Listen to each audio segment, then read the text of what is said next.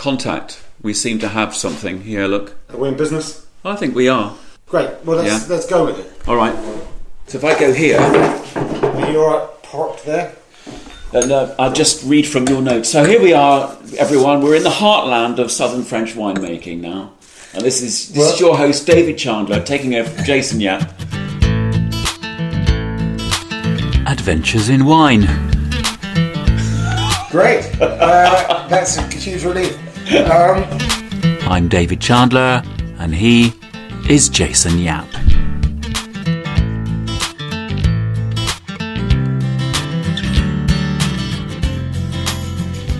In the teeth of winter, it is all a bit depressing, and I thought we needed some bottle sunshine.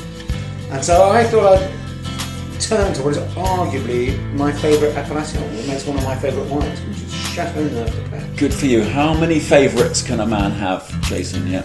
You can't have too many favourites. First of all, I'll just put you in the picture both geographically and historically. All right, before you do, I want to put this up just a little bit higher. Okay, you do that. On something. Up on your box. Or an inverted panel. Or that one there will do.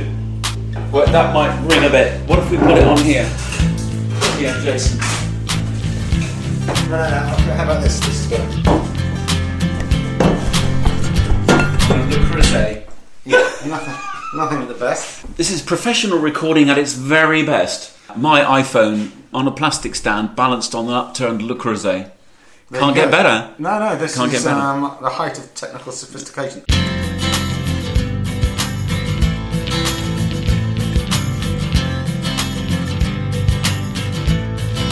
So we're in Châteauneuf Du Pape, Yeah. epicentre of southern French winemaking. Okay. And although the Bordelais you might not like that, but stuff then. Yeah. And I just want to put you in the picture both geographically and historically. So geographically, we're in the southern Rhone Valley, which is where most Rhone wine is produced. 90% of Rhone wine comes from the south. Mm-hmm. Which is the area really between Montélimar and Avignon, and right down to the Rhone Delta. That is... Oh, it's Montélimar. Is that how you pronounce it? Montélimar. Montélimar. I'm thinking of that George Harrison song on the White Album. Do you know it? Savoy Truffle. No? I don't. No, you have to refresh me. Because it's in the chocolate. Good News chocolate. Remember them? Before my time. Fans of the 70s. And it's a big winemaking area. There's a vast area under vine. Lots of different producers. There's over sort of 300 people who grow grapes, but roughly a third of that actually bottling their own wine, because a lot of the wine is sold en vrac to négociants or traders. But over 3,000 hectares under vine, and famously 13 different grape varieties are permitted. Won't list them all now. That gives them great potential to blend. They get a lot of leeway with 13 different varieties, don't they? It was the first appellation contrôlée in 1936 that came about due to the industry and hard work of Baron Leroy Bois-au-Marie of Château Fortier. Wow. And so it's the template worldwide of the concept of appellation contrôlée, of an area being controlled for the production of one product. And I had no idea it was actually a 20th century thing. I thought it was earlier than that. And the name, well, there were various sort of controls prior to that. And the name, it's got nothing to do with the number 9. It's because the Pope in exile, and in this instance Pope John the 22nd, had his chateau built there between 1318, it was finished in 1333. He only lived in it for a year before he carved it. Mm-hmm. But he was the second of the Avignon Popes, the popes in exile, and of which there were 7 altogether. Why were they exiled, do we know? Difficult relations with the Vatican. I can't. You need to ask a theologian, which I can certainly not. And so Châteauneuf Du Pape, literally, first of all, the wine was known as Vin du Pape, and then it morphed into Châteauneuf Du Pape, so the Pope's new castle. And yes, neuf as in new. If you look at the label there on the Vieux d'Anjou, you can see the remnants. There's still one tower standing. The rest was blown up by Nazis in the end of the Second World War. Oh, okay. All right. So fairly recent history. So a recent ruin. And then if you look on a bottle of Châteauneuf Du Pape, most of them bear the papal keys there crossed. And that denotes that wine is chateau bottled. Okay. So it's quite an important thing, really. But there is a rival faction that has the Pope's mitre, and that's a different thing. And you can divide families by talking about that. So let's not. I love all that stuff. I think that's great. That's all part and parcel of it, isn't it? So it's a famous enclave of red wine production. So very sunny, arid climate. And a very particular terroir, largely formed up, I should have brought one along, of these galette roulée, or pudding stones. So about the size of a small loaf of bread. And they're alluvial. They were deposited there by the Rhone River eons ago. Right. It was much larger. They absorb heat during the day and they radiate it out at night. And so that has a very beneficial effect on the ripening of the grape. And it's very particular to this neck of the woods. 93% of Châteauneuf is red. There is no rosé allowed in the appellation, but 7% is white. So I thought we'd crack off with a lovely white Châteauneuf Du Pape from the Domaine Du Père Caboche. It's a big estate. They've got 30 hectares of vines, including an enviable plot on La Croix Plateau, which is the real sweet spot of the appellation. And this is made from a blend of 40% Claret, 30% Beau Blanc, 15% each of Grenache, Blanc and Roussanne. And down in the Southern Rhone, it's all about blending. It's a real skill, the assemblage. So they vinify lots of different grapes, and then it's a consummate skill. Well, they're mixing a lot of the grapes together, aren't they? Well, the regisseur who do it, funny enough, it's not the most permitted grapes of any appellation. That honour goes to Palette in Provence, right, where you find the famous Chateau Simone. But Châteauneuf does have an awful lot, and it's unsurprisingly they made the rules. Hey, so lovely limpid robe, as we say. That's the great clear colour, sort of pale straw colour. Yeah. And as soon as what I love about Châteauneuf Du Pape, it's just so hedonistic. You smell this, and immediately you get lovely ripe yellow stone fruit scents. There's a lot of white peach, apricot. It's lighter than I thought it would be. Well, on the nose, it's amazing. Yeah, they're fresher, and you get a good amount of citrus fruit, a bit of grapefruit, a bit of lemon, almost like preserved lemon, slightly waxy quality as well. That's very classy, that. Which is unsurprising, I suppose.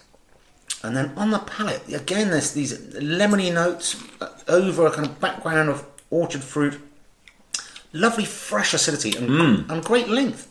Yeah. And inevitably, all these southern French wines, especially with climate change, are quite high in degrees. When they made the original rules of the appellation, one of them was to have a minimum alcohol level. All right. That's completely redundant nowadays. What we're all worried about today is too much. Yeah. And so... Well, that's 13.5. 13.5 degrees, which is bang average at the moment. Yeah. It doesn't... But it weighs it very lightly, doesn't it? I didn't sip it thinking, oh, wow, I better be careful with that.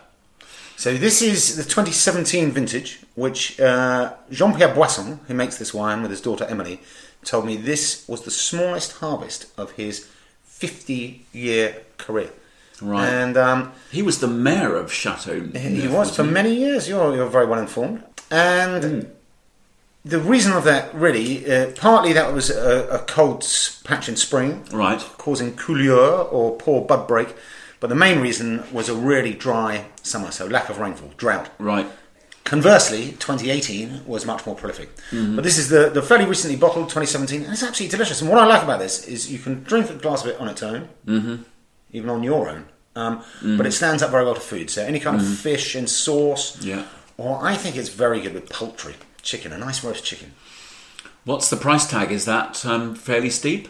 Are we aspirational this morning, Jason? You won't find much white Châteauneuf in the supermarkets, but Entry level is kind of under 20 quid, but you'd spend twice that on a good one. Yeah. So anyway, white Châteauneuf, relative rarity, but I thought it'd be a shame to overlook one. And it tastes just great. I really like that. And then the reds. I mean, it really is all about the reds.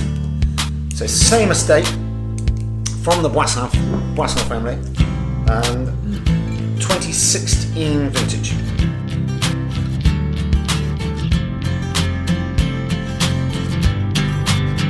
2015, as I've said to you before, was an anywhere on the dartboard vintage. I mean, it was good throughout France. It was good in Burgundy, it was good in the Loire Valley, the Rhone Valley, Provence, Bordeaux. You know, you can't really put a foot wrong.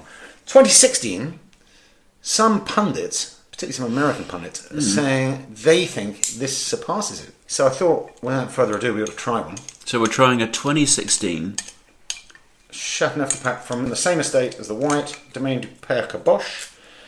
And it's made from a blend, 80% Grenache Noir, 15% Syrah, and 5% Mourvèdre. Mourvèdre is a tricky grape because it's got small berries and can be very, very tannic if it isn't fully ripe. Boy, oh boy. But this, to me, in many ways, is an archetypal Châteauneuf, and it's always forward drinking. It's always really good from the off. 15 degree ABV. Great colour, good garnet, deep, opaque colour. Briary, is that right? Would that be fair to say? Yeah, and you get a lot of what the French call garrigue, herb and berry. There's those wild Provençal herbs and berries, really sort of warming, chest-thumping red. It's kind of life-affirming. I love it. But it's not all about red and black fruit. There is some of that more advanced tertiary forest flora. I know you like that. And those tannins aren't too tight, are they? No. You know, it's got quite silky, I would say almost fondant tannins. And it's very versatile. It's a shoe-in for food. Any of that great southern French cuisine, a daube with orange peel and black olives. There you go. I mean, you can't beat a daube. One of the best meals I ever ate was an aubergine daube. And I remember it to this day. I had an absolutely cracking one in Châteauneuf Du Pape itself, and at the famous restaurant that Elizabeth David used to love called La Mère Germaine. Okay. They did a very good daube, and it went down very well with a bottle of Châteauneuf Du Pape. If you're vegetarian, that stuff goes really well, doesn't it, with veggie food, I imagine? You don't need meat, do you? No, but if I was going down the vegetarian cuisine route, which I'm doing increasingly, we should all be eating less meat, but I'd be drawn first and foremost to mushrooms. Okay. Freshly foraged wild mushrooms. But the other thing, great local delicacy, and you can't go far wrong, truffles. Yeah. And they're black truffles in this neck of the woods. Very, very good. You grate it over pasta. Everyone's going to be happy with that. Then I thought we'd taste a more evolved Châteauneuf Du Pape to see the effects of age. So we're going to Domaine Saint Gayan.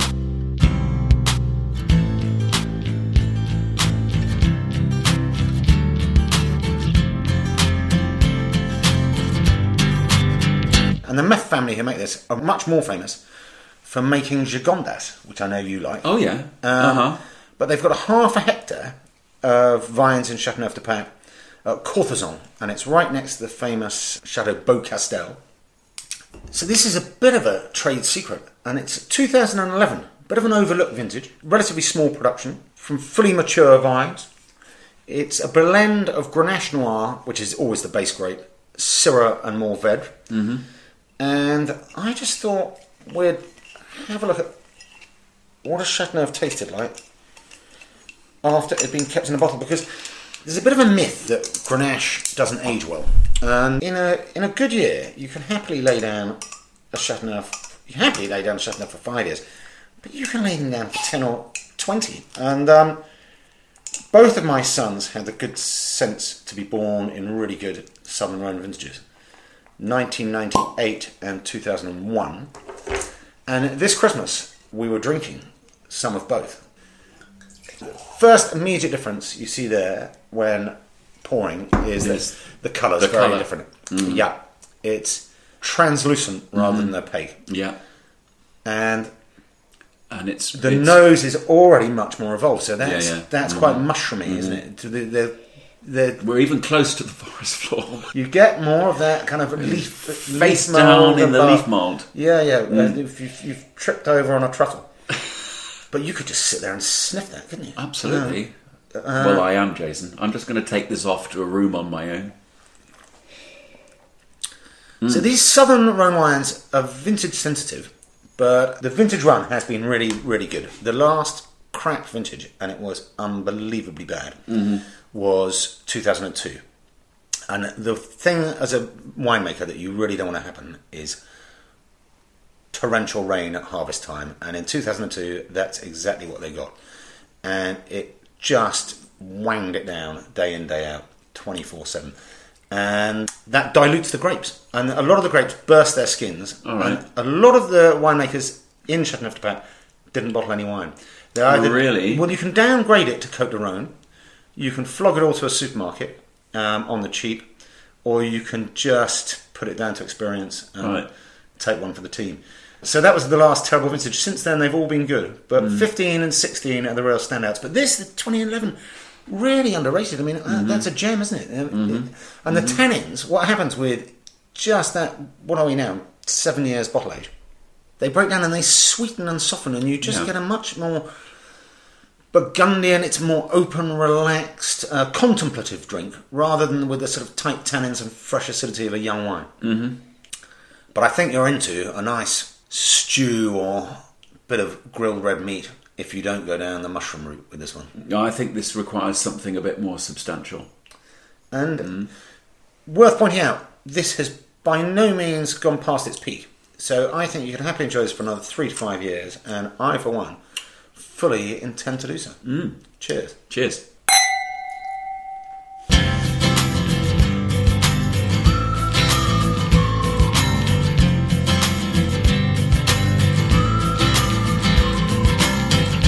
More adventures in wine at www.yap.co.uk.